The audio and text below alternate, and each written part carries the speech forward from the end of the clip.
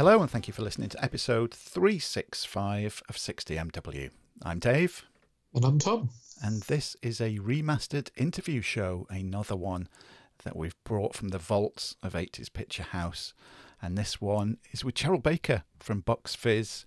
And we're sat here, Tom, aren't we? We're on Friday the 21st of May, just 24 hours before the 2021 Eurovision Song Contest, mate. It's come around again. It's here. It's finally here after 2 years of waiting. This time, one of my favourite nights of the year is almost upon us. Oh, yeah, I can't join in with the usual cheese and wine fest that happens here, unfortunately, this year. But, yeah, hopefully everybody listening and you yourself, mate, will, have a few drinks for me while it's on. Certainly will. Good. That's good to hear. And of course, Eurovision, Bucks Fizz, it's the 40th anniversary this year of when they won it back in 1981. 40 years. Oh my God, I can remember watching it. wasn't even born. Yes. Oh, damn it. Damn you. So we thought this is the perfect date to release this show with Cheryl Baker, who we had a great time with. We chatted to her in July 2014, so we're coming up to 7 years ago since we had a chat with her. Mate. Doesn't seem that long ago, does it? Not at all. Not at all. It doesn't. And as a little bonus for everybody, in 2015, the beginning of 2015, I think it was around March time, I got to see Bucks Fizz in Runcorn. And they were very kind enough to invite me backstage before the gig and had about a 10 to 15 minute chat with them, recorded it, and then stopped on and watched the gig. Which was, I remember you weren't going to stop on, and then they invited you. Absolutely great of them. Oh, that was so nice of them. Because I hadn't got tickets for the gig or anything. It was just to nip in and meet them. Recorded that, and I'm so glad I did. And they made that very kind offer because it was an awesome gig. It was a really awesome gig. So anybody listening to this, and people know me. Oh, it's Dave. He loves rock music, heavy metal, and all of this. And you wouldn't think Bucks Fizz. Oh, yeah. If you get the chance to see them live, go and see them. It's a cracking show. And I thought, and you'll hear at the beginning of the little bit at the extra part that we're putting onto this, that I thought I'd lost the audio for quite a while. Eventually found it. And I think it was the March that I saw them. And then we released it. I think it was the October 2015. So thankfully found that. So, yeah, it's a nice double Bucks Fizz celebration to celebrate 40 years since they won Eurovision. And again, as always with these shows, we do sound a bit different. Our recording equipment was different back then. And of course, neither of us had gone through puberty, so our voices sound very different too. I don't think anybody will believe that, considering earlier I said 4 years ago I remember watching them win it. So, yeah kind of shot myself in the foot with that one. So, yeah, sit back and have a listen to me and Tom, have a chat with Cheryl, and then me with the band. And hopefully, do you think the UK would have won Eurovision by the time this gets online, mate, and people are listening to it? No. You think it might be nil point again? I think for maybe. I mean, I haven't heard the song. I never listened to the songs. Same here. The first time I hear any country's Eurovision song is live as it's in the final. But I can't see us for political reasons. I mean, most of the time our songs are pretty shit. But just politically, I can't see us winning for a long, long time to come. So shall we, as we sit here the night before Eurovision, let's both have a guess at where the UK will finish and see who finishes the closest then. Where do you think we'll finish? What position? So there's 30, isn't there? 30 countries. 23. 23. You know what, mate? I'm going to go a little bit higher. I'm going to go 19. Oh, could that be a result? That would be... The whole of the UK would be out cheering. 19th, yes, what 19, a win! Yeah, I'm being generous. 23. So. We'll see. We will see. So yeah, everybody, sit back, relax, get comfortable, and have a listen now to me and Tom have a chat with Cheryl Baker. Hi, it's Cheryl Baker here. Making your mind up and record breakers and anything else you can remember. And you've got to listen to me in a little while on the 80s Picture House. Yay!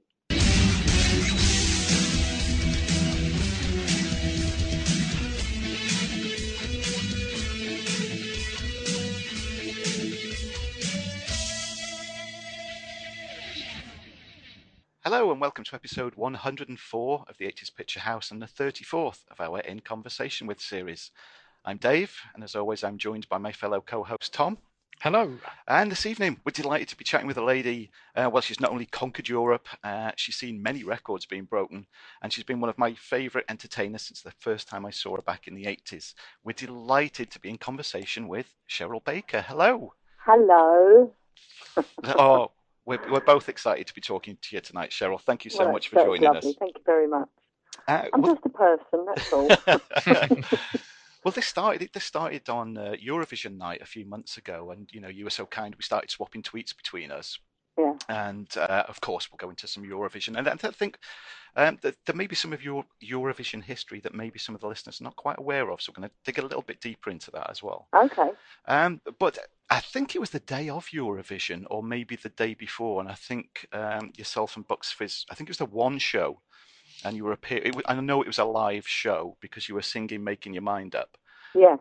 And when we did was Brotherhood of Man. Yes. So it was Brotherhood of Fizz. Yeah. Yes, that was it. Yeah. and it got to the famous bit where you rip your skirts off, and your skirt didn't come off, and you're having trouble. Now this is the one. No, I didn't have trouble. I forgot. There was no trouble. It was, I'll tell you why it was, because we did a shortened version, and so I expected the skirt ripping bit to come later on, and it was just literally, we sang "If You Want to See Some More," and I carried on doing the dance routine, and then I go, if ever you play it back, if you've got it recorded, I go, oh, because it's the realisation that I've forgotten to, because we had to take our own skirts off because Mike struggled to take both our skirts off, me and Jay, so we did our own. But this is the one thing I've always loved about you, though. You never seem to be fazed by it. No matter what happens, you always seem so bubbly and happy about everything. Yeah, on live television, going, oh! I don't know how I get away with it, but somehow I do. Now, let's start off at Eurovision then, but of course, we're not going to start off at the obvious place, which I'm sure you've talked about so many times, but it goes back to 1976 with Coco, doesn't it? That was the first Song for Europe that I ever did, yeah. It did, I joined Coco in October. The first gig was October 1975. I joined them late August and just rehearsed for a month or so. And then our first gig was in October. And then very shortly after that first gig, we were called into David Most's office. He was Mickey Most's brother. Mm-hmm. And Mickey Most was the Simon Cowell of the 70s. And I remember his saying was, do you want 10% of loads of money or do you want 100% of nothing? That was his sort of quote. and he signed so many artists, so many big artists of the day, and that was the deal they were on. But anyway, so we went up to his brother's office, David Most, and he asked us to sing this song that he'd written with a lady called Stephanie Dykes. And it was called Wake Up. Oh, no, maybe he didn't write it with her. Oh, I can't remember. But anyway, it was called Wake Up. And would we do the Song for Europe, which at that time was the first time since they did it, like Cliff Richard did a whole series and he chose the song. Mm-hmm. Olivia Newton-John did a series and he chose the song.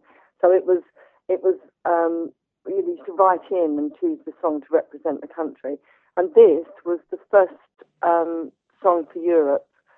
Whereas you had a dozen acts, all different, some groups, some solo artists. There was Frank Ifield, and there was Tony Christie, and a few, us unknowns, and that went to a jury vote instead of a public vote, and we right up until the last vote. For the Song for Europe. Song for Europe, by the way, that year it was in March, and it came from the Royal Albert Hall, and it was huge. I mean, the media coverage of it was absolutely massive. It was front page of the Radio Times, and like you have the runners and riders of the big horse races, whatever they are. I'm not horsing. It had the runners and riders of the Song for Europe and photos of us all, and you can mark it as you go along. And we went up to the last boat, and then we lost by 2 points to Brotherhood of Man, who went on, of course, to win Eurovision with "Save the Kisses for Me." So that was early 1976. So my first television performance ever was from the Royal Albert Hall, live to millions of people. I know. Can you remember what that was like? It must have been quite nerve-wracking, surely. I remember lots of things about it. I remember putting on my makeup, and I wore stage makeup. At that time, it was Pancake, and it was the darkest tan they had, and that's what I used to wear on stage, simply because I followed what everyone else was doing. You know, it was a bit, you don't do it anymore, but back in the 70s, it was almost Victorian, you know, with the red dots in the corner of your eyes and that, so that people could see your eyes better. It was strange, really. It's not like that at all anymore. You wear makeup practically the same, apart from bolder eyes and bold lipstick. You wear the same kind of skin tone as you do in everyday life, really, nowadays. But then it was, as I say, I wore this Pancake that was a dark tan, and I remember going into the makeup department at the Royal Albert Hall, and the girl there saying, "Would you mind awfully if I take your makeup off and start it again?" I felt really embarrassed. But I was very young. I mean, I was 21, but I was 21 going on 12. You know, I was really young and inexperienced. And they did my makeup for me. So that was the first and only time, though. From then on, I did it myself. So did you then think, well, this is it. This is like my Eurovision sort of, experience finished now. Did you ever think that you would be back and entering it again? No, of course not. I mean, I did think that it was my childhood dream to win Eurovision. Yeah. And here I was competing to be in the Eurovision, and I came second by 2 points.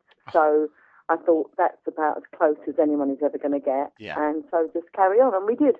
Actually, on the strength of coming second, we starred in a summer season that year, 1976, at Great Yarmouth. It was we were special guests, runners-up in this year's Song for Europe, Coco, you know, so it was a very big deal then to come second, whereas now it's difficult to remember who came first and second. You know. But so we carried on. We did the summer season, and then the next year, Terry Bradford, who was the writer and the sort of leader of our group, he put in another song, and I think I did some vocals on it or backing or something. And then the following year, of course, 1978, we entered again as Coco, and this time we won. Wow. And what was that like? To win Eurovision, to win to fulfill your ambition of representing your country in Eurovision was phenomenal. Our outfits were very outlandish. We were all dressed sort of in clown outfits, and I wore a gold leotard. God, now those days are gone, to quote a Buckley song.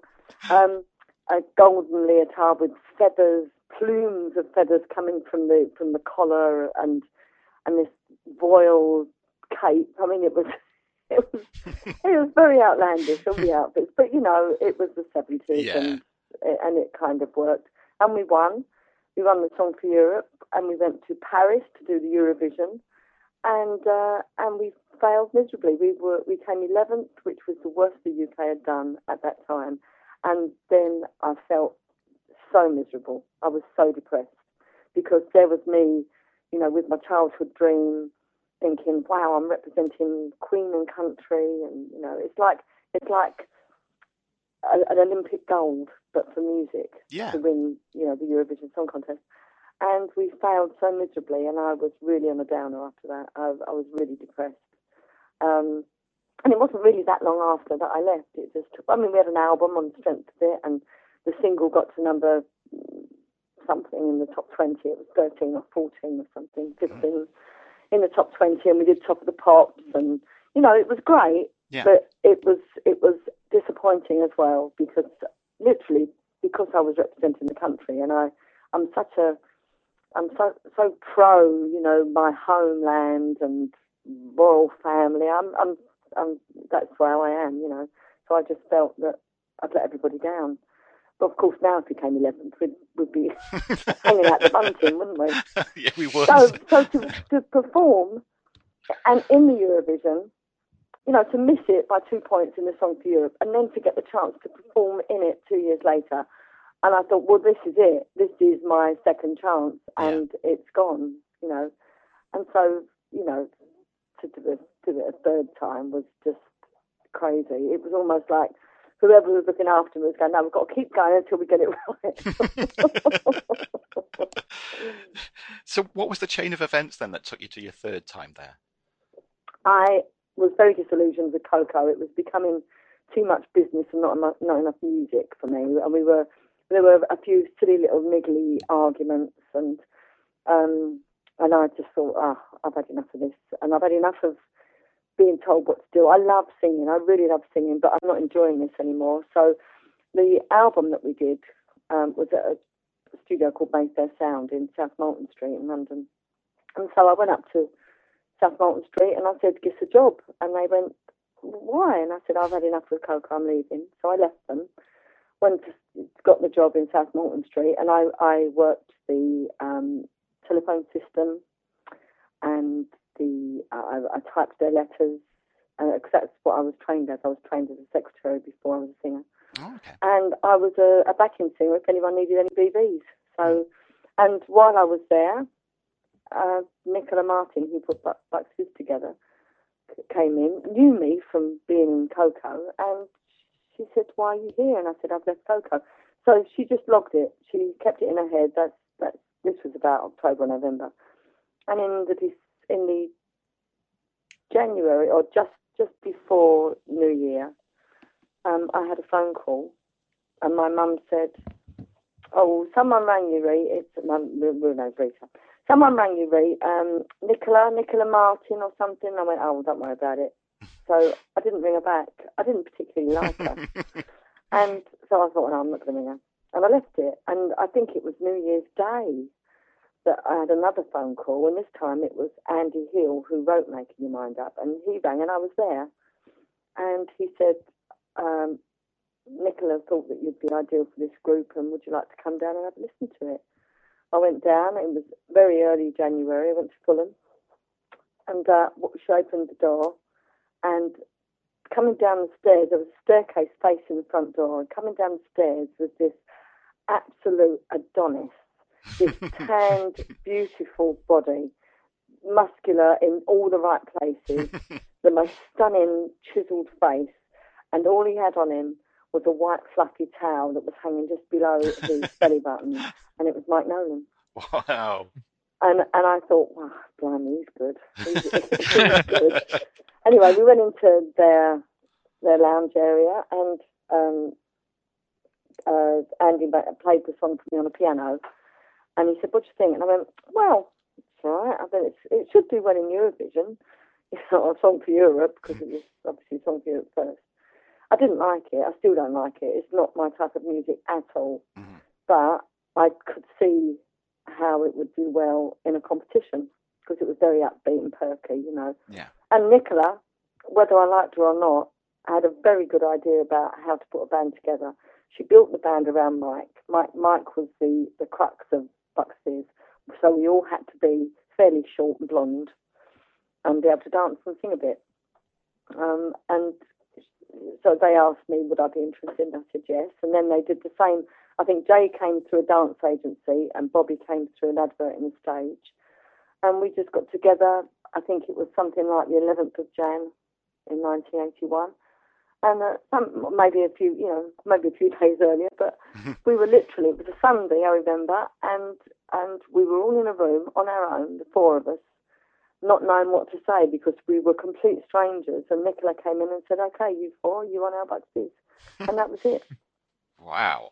That's how it started. I'm writing on this is almost like I'm reading it, because I've been writing my autobiography, and this is just how I've written it in the book. So. Oh, brilliant. No one will buy it now. They've all heard it on this. Oh, when's your autobiography due out then? Let's... Oh, when I finish it. Oh. Probably when I don't know, when Prince William is on the throne. Yeah, I'm not very good at finishing. If I put my head down and I start typing, and because as I say, that's what I did. I was a shorthand typist, and so I can just whiz it away, and I'm really fast, and I love it, and I love the creativity of it. but it's actually getting me to sit down and start it. Yeah. That's my problem. It's like when you exercise, the most difficult bit is putting your tracksuit bottoms on and. Oh, definitely. Oh, you'll have to let us know then when it, when the everyone will know. Don't worry. I will make sure everybody knows. It's been going on a long time, and there's, because my life is going on and I'm doing other things. These are extra chapters, and so I need to finish it at some point, because otherwise it'll be like War and Peace. You'll have to do a second one as well. That's the only thing. You're just going to have to finish it and then do a second one too. It makes me laugh when you see sort of young stars now, and I understand why they're releasing an autobiography. It's because they've been told to, and that's okay. But when they're releasing an autobiography and they're 12, you think, you haven't had life yet. And then if you're Katie Price, you're on sort of autobiography number 69, and anyway. If people buy them, they're going to keep writing. Well, exactly. Yeah. Well, I remember vividly watching the 81 Eurovision. Obviously, I don't know what it's like. What was it like when, you win after everything that you've just said, and you've tried and failed, and you got so close, and it's something you've always wanted to do? What was it like when, you eventually get, I've won this thing? It was disbelief. And I remember distinctly Mike Nolan saying, "That's it, we've won," before the last vote, because we were given 8 points, and it meant that we would beat Germany. No matter what Germany got, we would have beaten them. So I think that's how Mike worked it out. Mm-hmm. And I remember Terry Wogan saying, "I think that's it. I don't think they can be beaten." But I thought they were wrong.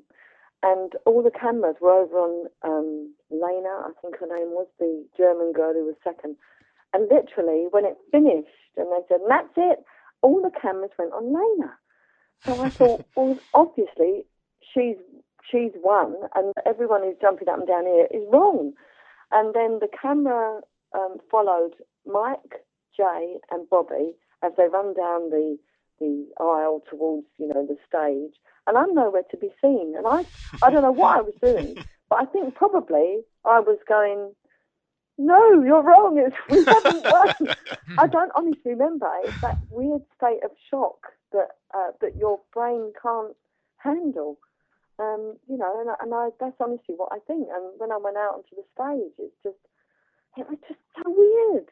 And I just wanted to be home with my mum and dad. It's very strange. And I literally, we didn't belong to ourselves then immediately. We were stood on a pedestal, and we had to keep going around so that all the photographers could take their photos, and interviewed by everyone and its mother. And and I just wanted to get away. I just wanted to get home or get back to the hotel, because we were in Dublin, and ring home in Bethnal Green and talk to my mum, and because I needed reality.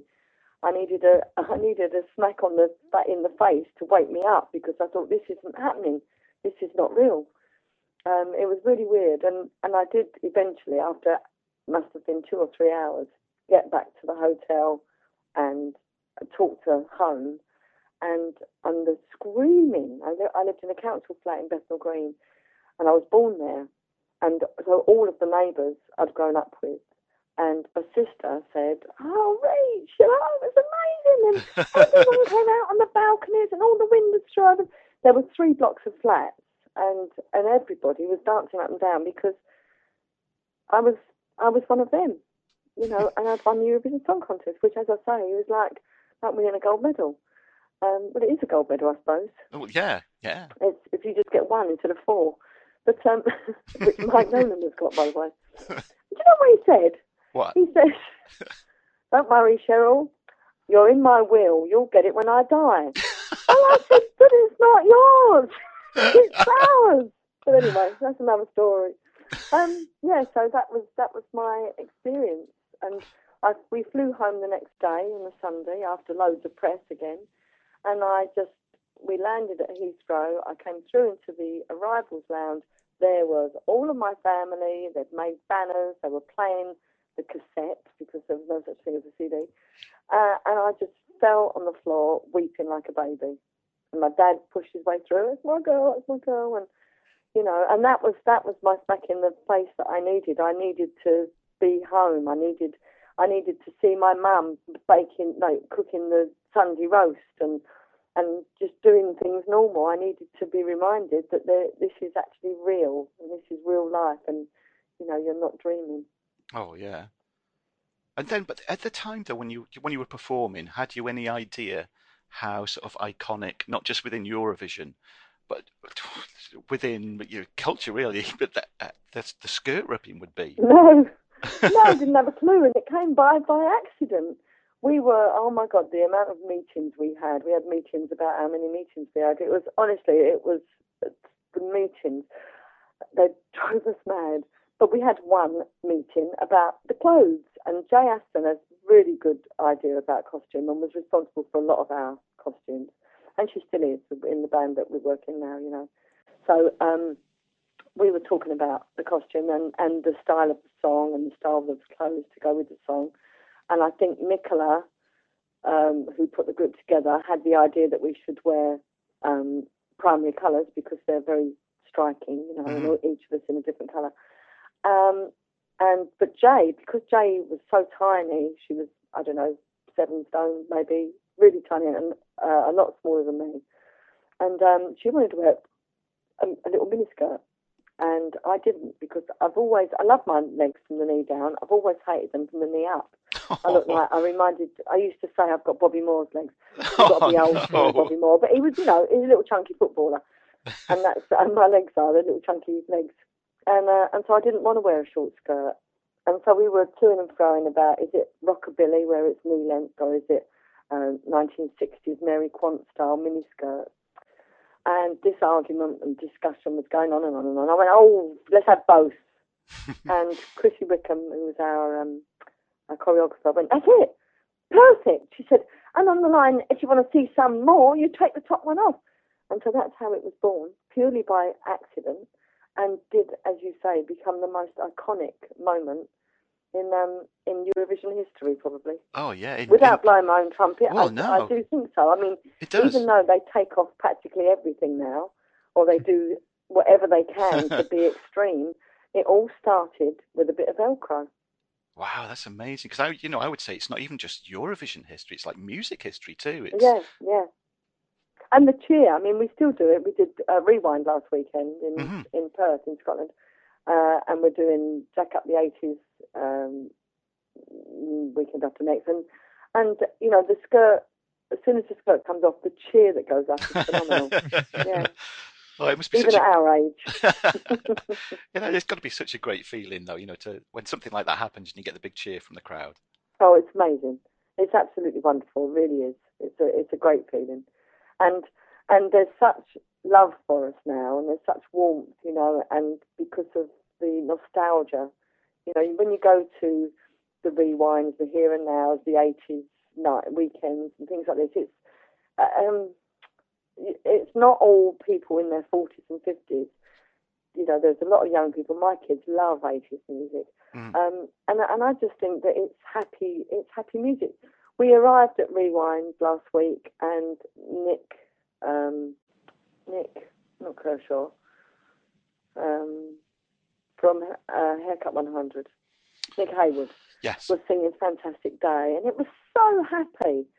And I went, oh, this is great, And then there was Hall and Oates on, and Go West, and just some Billy Ocean, and I just thought, wow, this music was just wonderful. And I know it makes me sound like an old fuddy-duddy, but I do think that 80s music was fantastic. I think it lost its way a lot of the time in the 90s and earlier in the 70s. I think there were periods when it all got a bit lost. But in the 80s, it just had its feet. It did, yeah. I'm glad you said that, because we've brought it up a few times on this show, and we've said one of the main things about 80s music, like you said then, is just it was all happy. It was all about happy subjects, and it was bouncy music, which like you say, it totally changed in the 90s. For some reason, it just went dirgy, and everything had to be depressing, and it was just, what's going on? Either that, or you talked over a drum beat, or you took someone else's song and did your version of it. Yeah, and it was like, what happened to originality, but anyway. Exactly. Well, after you won Eurovision, I mean, Bucks Fizz went huge. and well, you had 3 number ones in the UK. And when we announced that we were going to be talking to you, the main thing that we got back as far as favourite singles go was Not Making Your Mind Up. The majority of the favourites was The Land of Make Believe. It was the biggest seller as well. Mm-hmm. It was the biggest, not worldwide. It wasn't the biggest seller, but in the UK it was the biggest seller. It sold just a few thousand under a million. If it had just a few more thousand, it was 987,000 or something. Just a few more, and we'd have got the platinum disc for that. Now I don't know how many you have to sell now to go platinum, but then it was 1 million records. But it was a big hit across the world as well, Australasia and across Europe. It was really big. So as was most of those early songs. What on earth was it like to be touring the world then and having everybody screaming at you and to be? It was amazing, and we flew everywhere first class. We were picked up in limousines. I didn't know, none of us knew at the time, but they just take all that cost out of your royalties, so you pay for it yourself. But I wouldn't have it any other way. It was just the most amazing experience. And to be in my second floor council flat in Bethnal Green, to have a limousine come and pick me up, and to have gold discs on the wall, because I still lived in the council flat. I lived there for about 3 years. So we'd had all the 3 number ones, and we'd had top-selling albums, and we'd sold out on all of our tours, and I still lived in the council flat with my mum and dad. But it was fantastic, and the countries that we saw when I got the opportunity to go to Australia and see my brother who lived there by that time for years and still does as it happens. And we went to places like Brazil and Chile and Japan and the Philippines, and places that you just don't go to. Yeah. If you have a holiday, you don't go to those places because they're just, or certainly didn't in the 80s, it was just too far flung or too expensive. It was something that you didn't even look at because it was out of your reach. And here was I, flying to all these places and not having to pay for it and getting there first class, and it was just fantastic. It was fantastic. We got to Australia, they painted up a bus with Bucks Fizz all over it, and it was just, and my brother Colin was so incredibly proud of me, as I was so thrilled. It was a fantastic time. Had you got, I mean, I know you played so many gigs over the years there, sticking to the 80s for now though, had you got one particular gig that stood out above any other? Gig, yes, probably when we did, I don't know if it was a week or a fortnight at the Victoria Apollo coming up to Christmas. I think the last gig was Christmas Eve. And my brother had flown over from Australia with his wife, and all my family were there, and to do that concert in that lovely theatre, and to be there for several days as opposed to one, and for it to be packed, and because Christmas is my favourite time of the year. Mum and Dad got married on Christmas Day. It's very special to me, and so to be celebrating in a wonderful London theatre, for all my family to be there, and for my brother Colin to see the reaction of the British fans, how we were idolised in the UK. That was probably one of the really special gigs, I think. Yeah. Well, that's brilliant. And now this next thing, I don't want to dwell on the next bit too long, but I want to bring it up. One reason I want to bring it up is because it leads on to something positive that's happened in your life as well. You're going to talk about Coach Crash, aren't you? Yeah, this is another thing that I remember vividly happening, and I was horrified at it, like everybody was, and that must have been such a terrible time. How old were you? I was in '84. I would have been 19. Okay. But did you like Bucks Fizz then? I did, yeah. I first got into Eurovision when ABBA won it, and then I watched it religiously. Yeah. Yeah, it's at 19. Often, sort of teenagers are kind of they've grown out of the Bucks Fizz phase, sort of thing. But I'm glad it was the one thing that obviously in our career we would change. Obviously, it was so destructive, because not only was Mike incredibly ill because of it, but Jay left. It was at a time when you're flying for something like that to hit you, and literally it was, we collided with a lorry.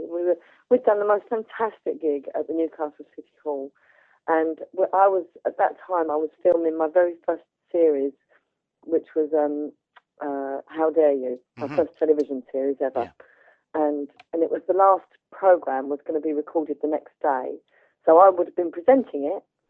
It was done from Newcastle, so it was fortunate, we had the gig in Newcastle, and Bucks Fizz were going to be appearing in it.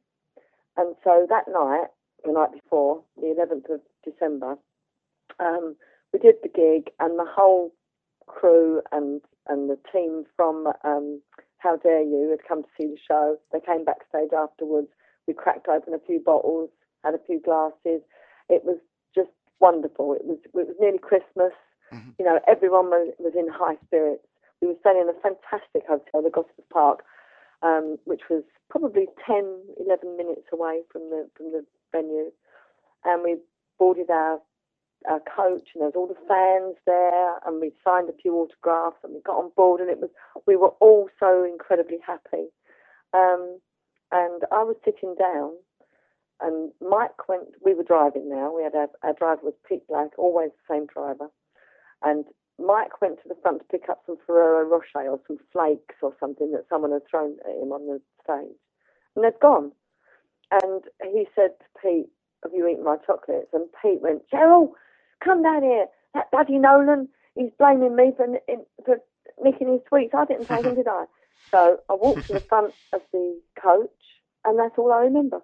Wow. All I remember after that is being woken up, and I was laying in the road. I had no idea, and still don't to this day, what had happened. And Mike's exactly the same. Mike and I both went through the windscreen, and as did the driver, and as did our guitarist, Steve Laurie. So Steve was all right. He stood and walked back. He had, it was obviously very bloody, but he was okay. But I'd broken vertebrae in my spine, so I couldn't move. And Mike, if you go through a windscreen, you're going to hit your head. There's no way you're going to get away with it, So maybe he hit his head when he hit the road, I don't know. But the pair of us, our hair, it was as if someone had backcombed it with blood and glass. That's the only way I can explain it. And the next morning, because I'd broken my vertebrae, I couldn't move. I couldn't walk or anything. And I had this cage over me, lifting the sheet away from me, because all the flesh from my left side was gone as well, from my left leg. And Mike came in to see me. He came in the little cubicle that I was at. And I said to him, "Well, Mike," when I saw his hair all boot pointed out with blood and glass, I said, "If your fans could see you now." And he went, "Oh, Cheryl, don't make me laugh." He said, I've got such a terrible headache, and that they won't give me any tablets. And that night, he slipped into a coma and had a blood clot on the brain removed and was given the last rites. And, it was so touch and go. It was more go than not. Yeah. It was more like he was going to die. And the next day, the surgeon who had been looking after me came in and he said, "Did you hear the kerfuffle in the night?" And I didn't hear it.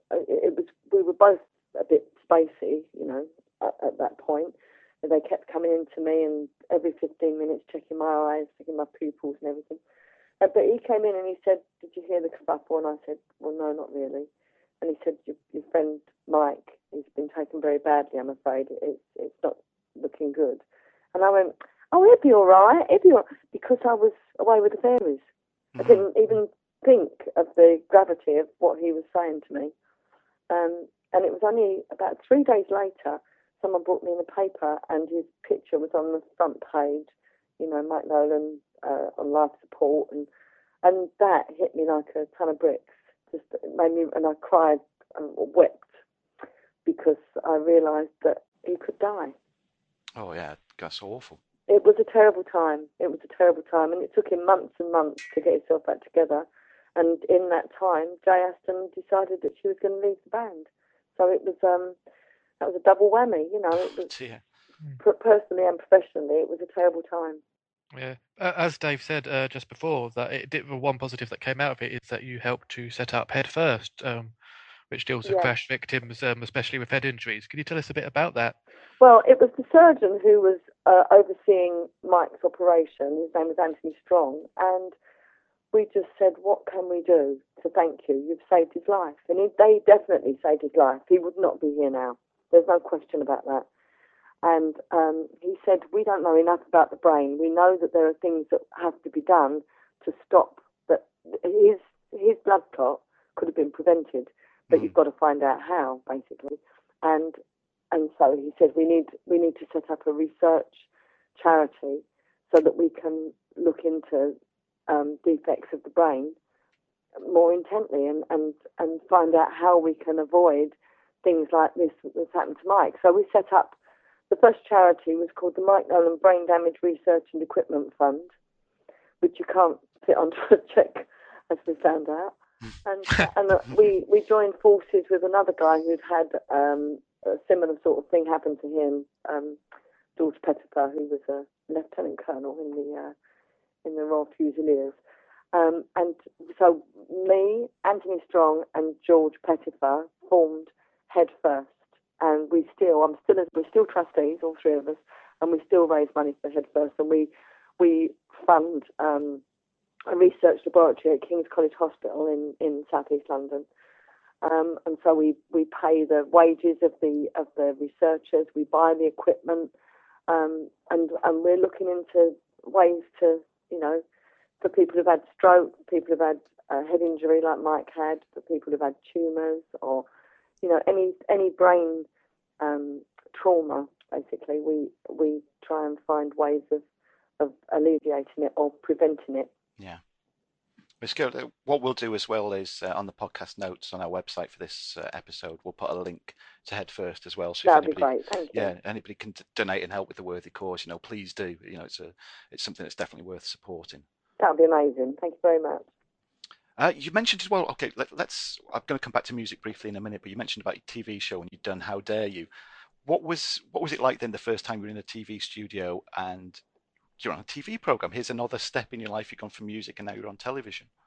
When we were interviewed as Bucks Fizz, I was always the gobby one. I know that. I tried not to be, but in particular, Jay and Bobby were very reticent to speak. And so it gave me an opportunity. I would wait for them, and when they didn't say anything, I would just jump in, and so I was the one that did most of the chatting, and that's probably why I was asked to do How Dare You. But when I went for my screen test, I did some auto cue, and I did a few silly games because it was a children's show. And then they said, now we want you to talk for 2 minutes.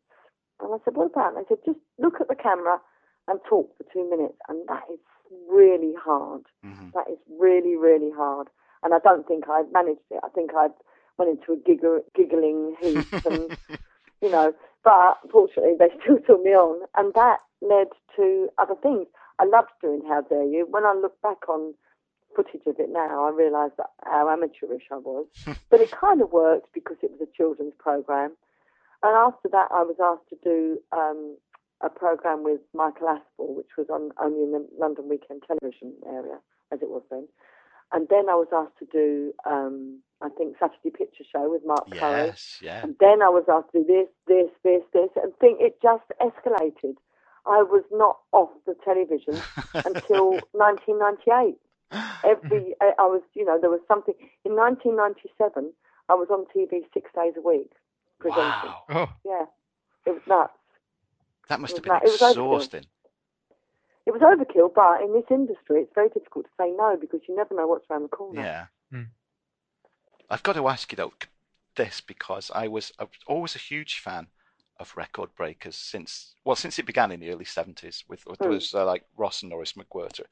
And like Roy Castle has always been like an absolute hero to me, and Tom as well. I mean, Tom, you remember you said, didn't you, watching Record Breakers as well? Oh yeah.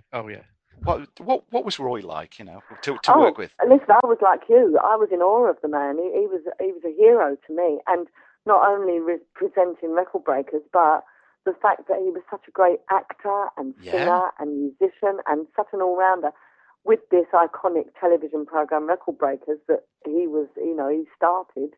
And BBC rang me and said, will I go up and consider being his girl Friday sort of thing. I couldn't believe it. And I got there and we had to go to the executive producer's office. And the exec producer was there, the director, the producer, and the great man was there himself, And I was completely in awe of him. I didn't know what to say. This is Roy Castle, for goodness sake, And he was absolutely wonderful with me. He never, ever, in all the years I worked with him, he never made me feel inferior. Mm-hmm. And I was. Most certainly I was. Certainly in the television presenting thing I was. But he never made me feel it. He was always really helpful, always had time for me. That I can't sing his praises enough. He was just a fantastic man. He was hilariously funny. He had great wit. Mm-hmm. He was very open. He would talk about his life and the reason that he was like he was. I loved him. I absolutely loved him, and I was so devastated when he died. And we all knew that he was dying when he had the lung cancer. Yeah. But you just think a miracle is going to happen, because how can this man die? He's one of the good guys, He came to see me when I had my babies. I was in hospital. One of them was very poorly. She was in intensive care. And it was the day that she came out of intensive care. And there was a knock on my door at the hospital. And I opened it, and it was Roy. And he was completely bald because of the chemo. He was bloated because of the chemo. And he must have been in an awful lot of pain. Mm-hmm. And I went, Roy! And I was tears in my eyes. He was there with Fiona, his lovely wife. And I went, oh, Roy, how are you? And he said, never mind me. I'm not the important one here. How are those babies? And that epitomises what Roy Castle was like. It was never about him. It was always about you. He had time for you. And he always made you feel equal, even though you knew you weren't. It was a joy, an absolute joy. That's it, because there's something that, no matter how people cast television shows or films, no matter what it might be, it's rare that you get a good chemistry that's like tangible when you watch it. And I remember watching Record Breakers, and you could tell the chemistry between you and Roy, it just worked, and it just made the show all that much better too. Yeah. It was lovely to work with. It was lovely to work with. I don't know, I can't praise him enough. And it's funny. I mean, I've said all this already, but we would stand at the back of the studio with someone trying to break a record, and then we'd be going, go on, you can do it. And he'd whisper to me, they're never going to do it. And it was lovely, all these little asides, that he would give you. Or it'd tell you a joke when you've got like 5 minutes in between scenes and things. It was great. And we did a lovely trip across America, from the east to the west coast, and we did a lot of, stuff together. It was great. It wasn't just in the studio. It was the in-between filming that we did that was probably the best fun. Yeah, good times. Definitely good times. They were good times. Yeah. Now, I know you've got a new single coming out in just a few weeks, but first I want to touch on, you had a couple of solo singles. Your first was in the 80s as well, If Paradise is Half as Nice in 87. Yeah, I said to Andy Hill, who wrote Making Your Mind Up and practically all of our hits, I said to him, I think If Paradise is Half as Nice would be a really good Bucks Fizz single. And somehow it turned into my single. So, but it was a massive flop. So that was fine. I did some TVs with it and everything. It was nice, but I'm not a solo singer. I don't pretend to be. I never have. I love singing harmony. Yeah. I don't particularly. My ego allows me to stand at the front and sing every now and again, but I'm not that fond of it, to be honest. And what was it like being on This Is Your Life? That must have been so. I don't know. I can imagine what an adrenaline rush, because again, that was a show where you watched it at the start. You had no idea of who it was going to be.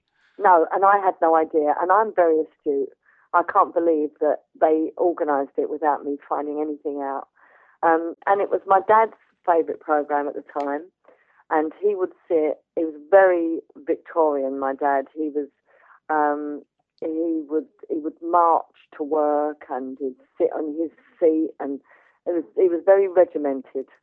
And the one time when he let his guard down every week was when he watched This Is Your Life, and he would always cry. Not that you could see him crying, but we all knew that he was. And he'd do that funny little cough where you're trying to stifle a sob, and he'd wipe his eyes under his glasses. And I thought, oh, you know what? He is a softie. You know, he puts on this big, hard, brave front, but he's just softie, really. And so when they did This Is Your Life for me, my first thought was my dad, because for my dad, it would have meant his daughter had really made it because she's been recognised on this programme that was his favourite. You know? Oh, yeah. So it was, and he was really poorly at the time. It was 97, and he died in 99. He was really poorly and very weak, and so I was so happy. I'm so happy that they did it for me. Oh, that's lovely. It was an amazing experience. I did want it to happen, and in 1995 or 6 or something, I wrote a list and I gave it to a guy called Tony McGrogan, who used to look after us in the Bucks Fizz days. I gave it to him and said, Tony, if ever they do This Is Your Life on me, this is who I want to be there. So, and they kept that list. And on the night of This Is Your Life, they gave it to me framed. Because is it true that if you find out that you're going to be on, that they cancel it? Yeah, apparently so. So. Wow. They should still do it. It's just a great program. Oh, yeah. It's such great television. You know, it's to see these people that are stars or celebrities, and to see their real life, and to see their emotion and everything. It was such a lovely program, and I'm absolutely thrilled. I've still got the book and everything. You know, it's wonderful. Oh, that's great. Where do you keep the book? It's actually in a cupboard. Oh. I'm facing the cupboard right now. It's in my office, you know. But and the book isn't. There's no writing in it. There's just photos. There's photos of all the people that were on the program. Yeah. But and the script, rather stupidly, I sold the script for charity at a charity auction. I really wished I hadn't, because you know, the script. I don't know who bought it, and they probably lit the fire with it that evening. But it was a bit too precious, really, for me to give away. Yeah. It was for a television program. But there you go. Oh, no. Hindsight is a wonderful thing, isn't it? Exactly, yeah. Mm-hmm.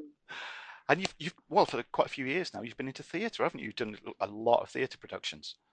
Yeah, it's not because I love it. It's because it's offered at the right time. If it's, you know, as I said earlier, this business is very precarious. You never really know. Sometimes you take a job just because it's a job, not because you really want to do it. And I am not a theatre lovey. I'm not. I'm a singer in a band, and that's what I adore doing. You put me on stage with Mike and Jay, and now we have a fourth person with us, Stephen Fox. So we go out as 4 now.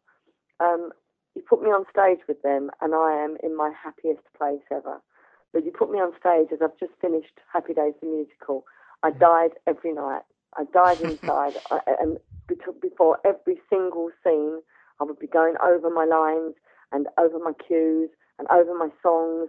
And it was only when I did my last scene with Ben Freeman, who was playing the Fonz, and I was playing Marion Cunningham. I did my last scene with him. I could actually relax and then enjoy the sort of the final of the show. And I got fantastic reviews everywhere we went. I had the most amazing reviews. And I don't know how, because if they'd have known what I felt like inside, internally, they'd have said, this poor girl, she should not be doing this show. But I did it because it was a job. It was a weekly wage for 6 months. It's very difficult to turn that down. Yeah. Am I right in saying as well you directed a youth production of Footloose? Oh, I've done lots of them. I'm doing it again this year. I was going to say, is that another branch that you'd like to go with your career, doing something like that? No, I wouldn't do it professionally, but I do it with the woman who runs, it's Bullfrog Productions, it's called, and the woman who runs it is Jill Shirley, or Jill McGrogan now, and she used to manage us. She managed Bucks Fizz. I'm godmother to her children. You know, I'm still very close with Jill. She married Tony McGrogan, who I said I mentioned him earlier. We're all very, very close, even now, and I help her out. I've done Fame, West Side Story, Les Mis, yes, Footloose, and we're doing Footloose again. What else have I done? I can't think. But anyway, I love it. I love it. That's but good. I couldn't do it for a living. Too much pressure. It really is. There's too much pressure because the buck stops at the director. Yeah, true. I mentioned earlier about your single that's out on August the 4th. What can you tell us about that? I can tell you nothing about it. Oh, no. Because I knew nothing about it. I just saw it. Someone, I think it was a Facebook message or something saying, can't wait for the single. Honestly, I don't even know. Maybe it was done by Dean Murphy, who's done an awful lot of Bucks' tracks recently. They've released a lot of albums and redone them and extended and whatever. And maybe he's responsible for this. But actually, I don't know. How funny is that? It was recorded as a Bucks track, I think. I don't even know if it was on an album. Skin on Skin, it is, isn't it? Yes. Mm. Yeah, I can't tell you anything about it because I don't know anything about it. I know I had a single release with that big close-up of my face once, and that was not Skin on Skin. It was another song, I can't remember. And it was just had the name Cheryl because they thought that Cheryl Baker would be the kiss of death because I was too long, it was in the 1990s and I was too old in a way. But this one I think is by Cheryl Baker, isn't it? Yes. Maybe now I'm so old that nobody will know who Cheryl Baker is and they'll think that I'm some young, 22-year-old with this funky song called Skin on Skin. It's not going to do anything, let's be honest. It doesn't matter though, it's nice, it's nice. It's nice that it's going to be there.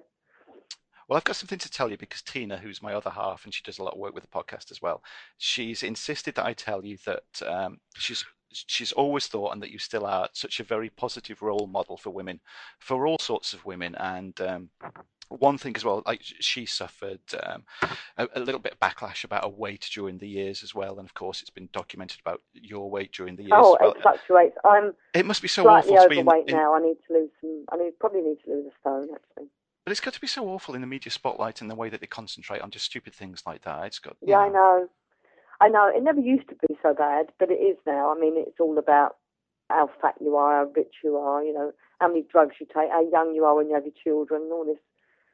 It's life has changed, not necessarily for the better, but that doesn't matter really, because life has changed and you have to change with it. Yeah. Or you have to accept, that this is the way it is. We're at the culture now of being a celebrity because you are because people know you, not because you're good at anything. I hate that. I think it's just awful. Yeah. But that's what's happened, and I can't stop it. And I can't say it's wrong because if people want to, they want to be glued to Kim Kardashian, but they don't actually know why.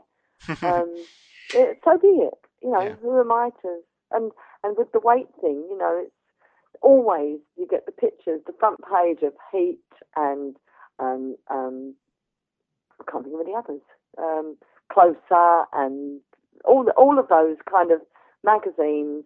The front page is always who's skinny, who's too skinny, who's put on weight, who's looking terrible with no makeup on. I mean, it's just horrible. They love all that candid stuff, and I prefer the sort of okay and hello view of just making everyone look lovely. Yeah, it is, because it does seem to like society's gone like so shallow as the years have gone on. I went to B&Q tonight. That's why I was late talking to you. I went to B&Q with my husband to go and buy some flooring, and I said to Steve, he went, "Come." I went, "I've got to put my face on." And I thought, I can't walk out of the door without, because all day today, I even earlier on, we've been doing some decorating and stuff, and I said, it's so lovely not to have to put my makeup on. But to go to B&Q, I had to put it on. Oh, no. Not because of paparazzi, no one's going to follow me, but just because I don't want people to see me looking like like a sack of poo. Oh, I'm sure you never look like a sack of poo. And I'm sure all the listeners will agree with me on that one, definitely. Well, listen, Cheryl, all the listeners today, I'm sure have had such a fantastic time as we have, and we just mentioned about all the online kind of stuff. Where are the best places that people can find and follow you online? Well, the band now has to be called formerly of Bucks Fizz because we lost the right to use the trademark. The trademark is owned by Bobby G's wife, who was in primary school when we run the Song for Europe. So I feel a bit bitter about that, actually, I'll be honest. But we go out as Cheryl, Mike and Jay, formerly of Bucks Fizz.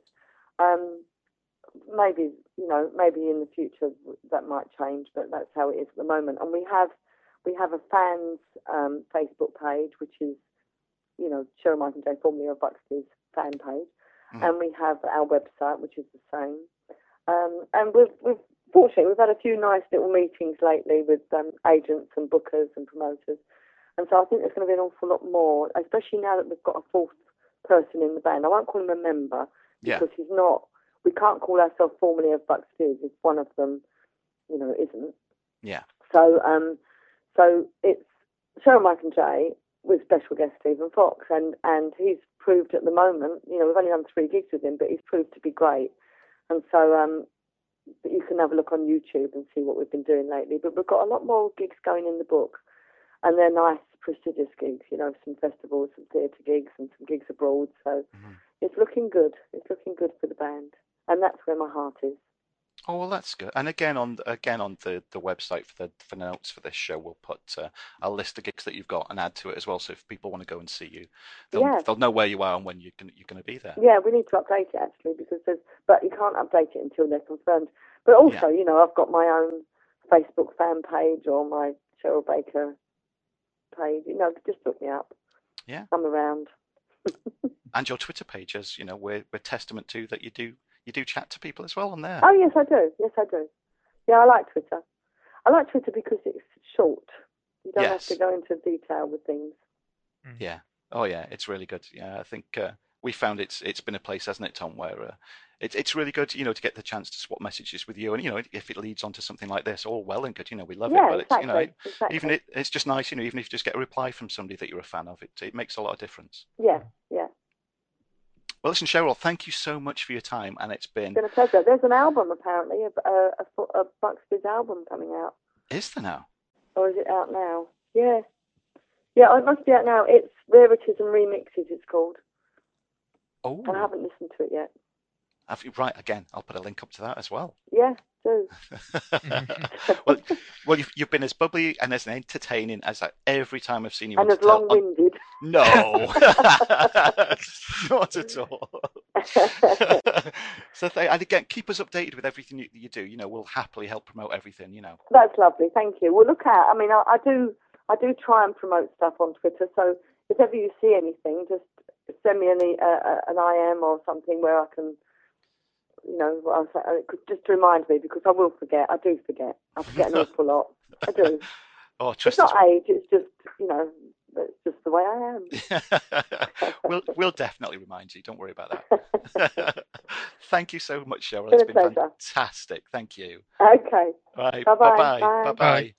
Well, Tom, Cheryl Baker, what a great guest. Oh, fantastic. Fantastic. And this, for the listeners that may be new to this, maybe this is the first show that you've listened to. I don't mind admitting there's a slight age difference between myself and Tom.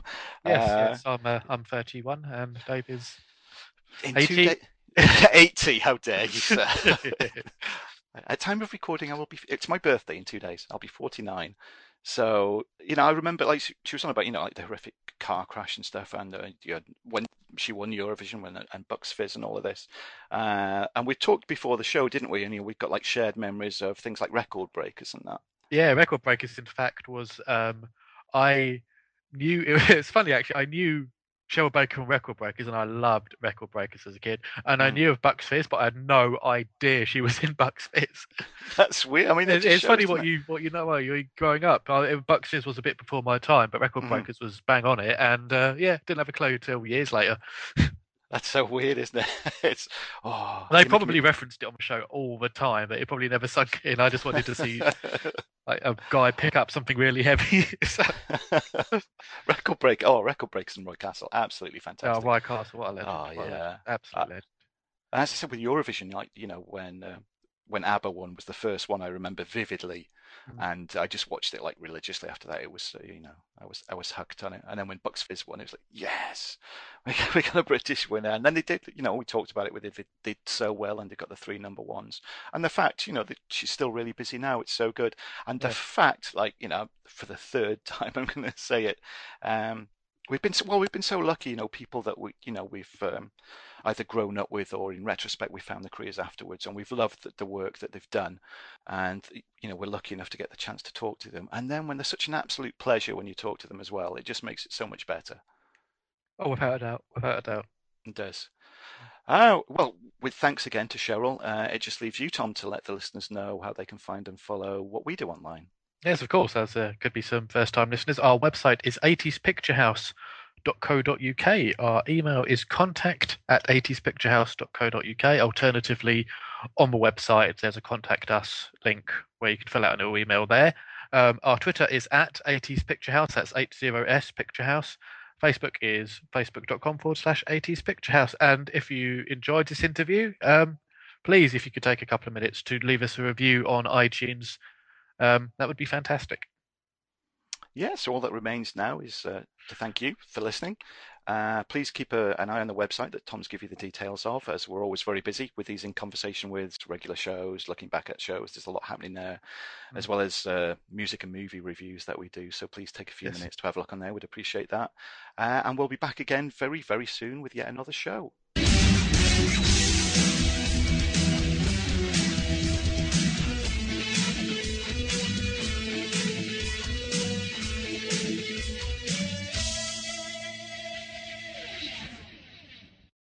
But one of the hot favourites indeed is Making Your Mind Up from Bucks Fizz for Britain. The group was specially formed for the Eurovision Song Contest and consists of Jay Aston, Cheryl Baker, Bobby G and Michael Nolan. Michael is one of 5 brothers born in Dublin. His mother comes from Cork, and he's been singing in pubs and clubs before turning professional in 1977. Cheryl has an Irish grandmother and was a member of Coco, who sang for Britain in 1978. The song was written by Andy Hale and John Danter. Andy is a session musician and has his songs recorded by Cliff Richard and our own Johnny Logan. And John Danter is also a session musician, and he tells me that he collects old broken down cars in his spare time. The conductor is a man who has worked with international stars like Frank Sinatra, The 3 Degrees, Dana and Shirley Bassey. His name, John Coleman.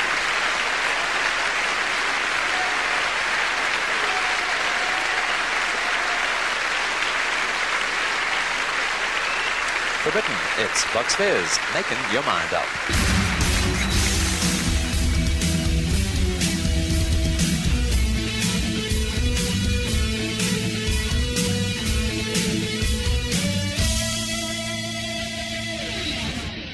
Hello and welcome to episode 130 of the 80s Picture House, and a short minisode, only the second one we've ever done.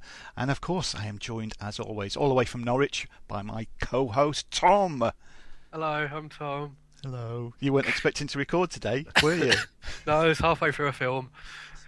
Neither was I. Just to draw back the curtain a little bit, I've been sat at home and I've been doing some work, prepping for next week, and I found what I thought was lost audio. Sadly, thought was lost audio, which was going back to June the 17th of this year at the Brindley in Runcorn when I went to see Bucks Fizz, and I got the chance to interview them for 10 minutes backstage.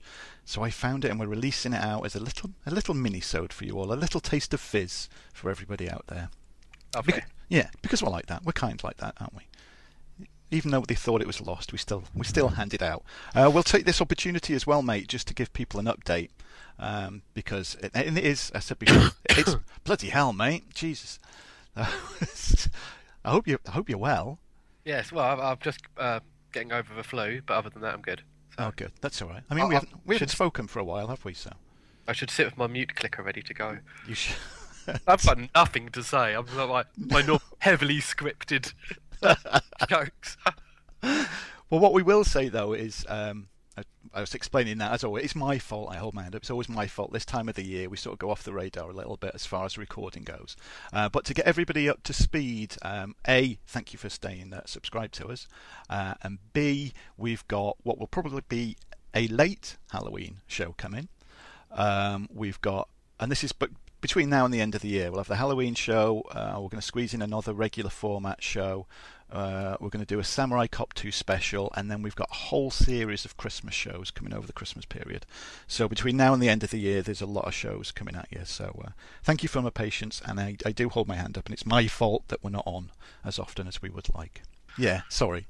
Until then, sit back, sit down, and enjoy Bucks Fizz for about the next 10 minutes, and we'll be back. And Tom, hopefully, if he doesn't die between now and then, he will be doing the housekeeping for you all.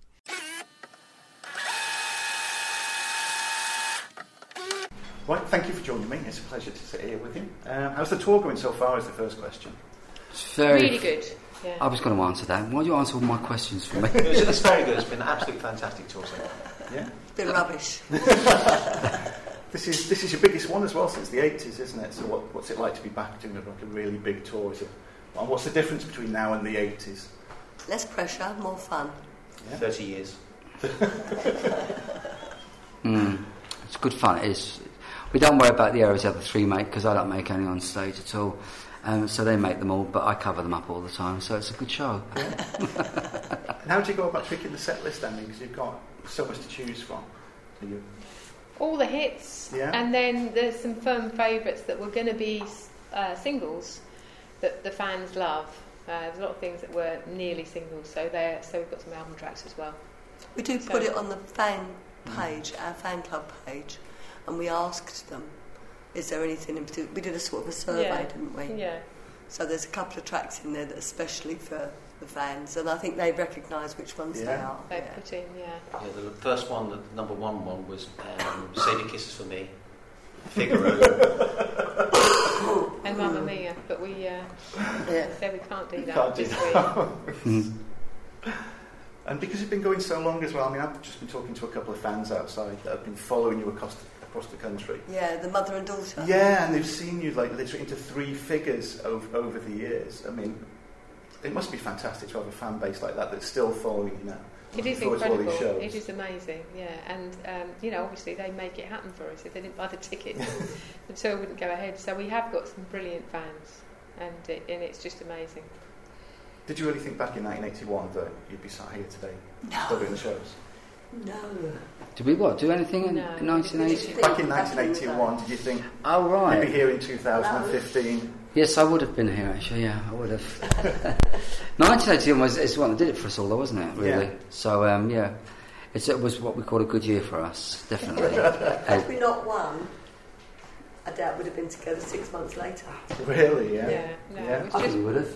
Put together for that show, and because we won, then we had a future. And if we'd come second, it just wouldn't have made it happen. You must have been nervous that night, surely, though, going on such a world stage. Yeah. Hugely nervous. Yeah. Do you still get nerves now? Yeah, I do. Occasionally. Yeah. Usually when we put something new in or something we haven't done for 30 years. Occasionally, but it's all fun. Yeah. It's a lot more relaxed and enjoyable these days than back in the day, because we were so busy with our schedule. We would be like flying here, there and everywhere, and then we'd have to fly back to the studio to do the next single, and you always had to promote the next single. So we do all the radio and TV, and so when it came to tour time, it was quite a lot to do because it was all new and fresh. We hadn't done that at that level before, and now it's like an old pair of shoes that fit ever so well. So I was going to say the pressure that was on you back in the 80s was it was huge, wasn't it? Yeah, it was. It was massive. It seemed as though you just pulled from pillar to post all the time. Yeah. And that's why it's so much more enjoyable now, because we've done it because we've chosen to, not because we have to. Yeah. And it's been, the reaction has been phenomenal. From not just from fans, but from people that haven't seen us for decades and think, oh, Bucks Fizz will be appearing tonight, and formally off, sorry. And and they come out of curiosity. Usually at the beginning of the show, I say who hasn't seen us for 30 odd years, and you'd be surprised how many hands go up. Yeah. And that's what's lovely, the fact that, you know, and the reaction from them is tremendous. That must be great to have that. Yeah, all the new fans that are coming in all the time. Coventry, there was, I would say, about 2/3 of the audience put their hands up. Yeah, the majority haven't seen us for 30 years. Yeah. It's over 50%, every night. Of course, it's different now because you've got families as well. I believe you've got daughters' birthdays coming up soon as well. Saturday. Is it this Saturday, yeah? Well, you've got a very special one. Yeah, mine will be 21. Oh. And you're playing that night as well, aren't you? We're playing that day. Oh. We're at Let's Rock Leeds, and we're first on because we said, would it be okay if we go on early because our children have both got birthdays, and so we're first on, so we should be home early evening. Good. Yeah. You're not going to miss it then. No, we would be in bad books if that was the case. Do you all still watch the Eurovision as well? Yeah, we watch it. We watch it Saturday night actually. Yeah, we watched it all together. We did a show in London, and we were in a hotel. We were for the whole afternoon, and we watched all the contests in there. Yeah. And that's the first time, for me personally, I sat through the whole thing in ages, and it was very, very good. I thought the guy who won would win it anyway. Yeah. I thought it was a definite winner. Can you usually tell because you've been on the inside of it? Have you got any idea if you think, they may stand more of a chance than others? Well, to some degree, I think we all get quite close in the top 5, don't we? It all yeah, comes, there's the favourites. They don't change that much. Past couple of years. That's good.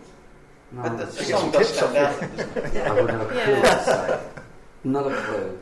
You've got some Eurovision history as well, haven't you, Bobby? With Sweet Dreams, was Sweet it? Dreams, you've done your homework, well done. Yeah, so it's 83. You've done your homework very well. Thank you.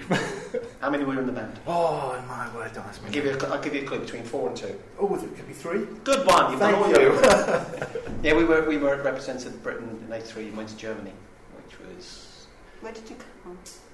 We came 6th, which nowadays we would scream for, wouldn't we? That would get the flags out if the UK Act came 6th, yeah. And we got more than 100 points, so nowadays the UK would love us more than 100 points. But we lost out to Luxembourg. We'd have more than 10 points.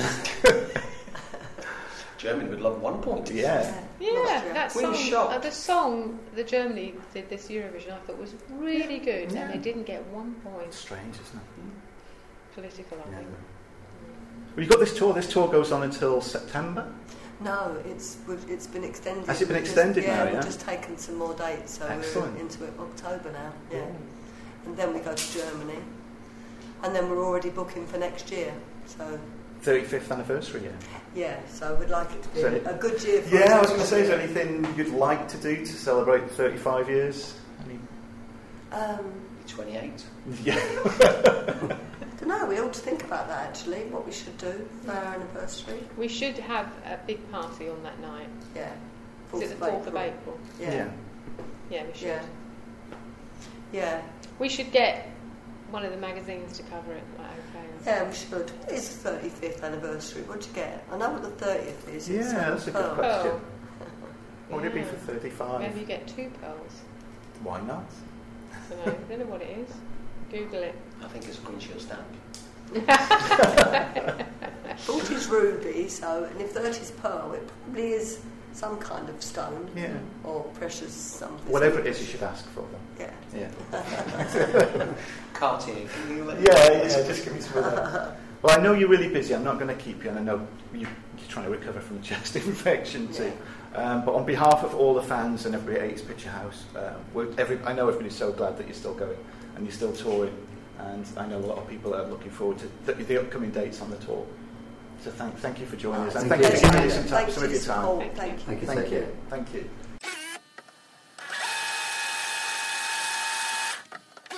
Well, there you go, like we promised, just a short 10-minute interview that I did a few months ago. And Tom, if you want to round this off and do the housekeeping where people can find and follow us online. I certainly can. Our website is 80spicturehouse.co.uk. Our Facebook is facebook.com/80spicturehouse. Twitter @80spicturehouse. Email contact@80spicturehouse.co.uk. And we're on Instagram, Pinterest, Reddit, the 80s Picture House as well. And please leave an iTunes review. That would be nice. I think we've been stuck at 25 for so long now. Yeah, it's that's been a while. A measly 25. Oh well. Yeah, 25 for 3+ years.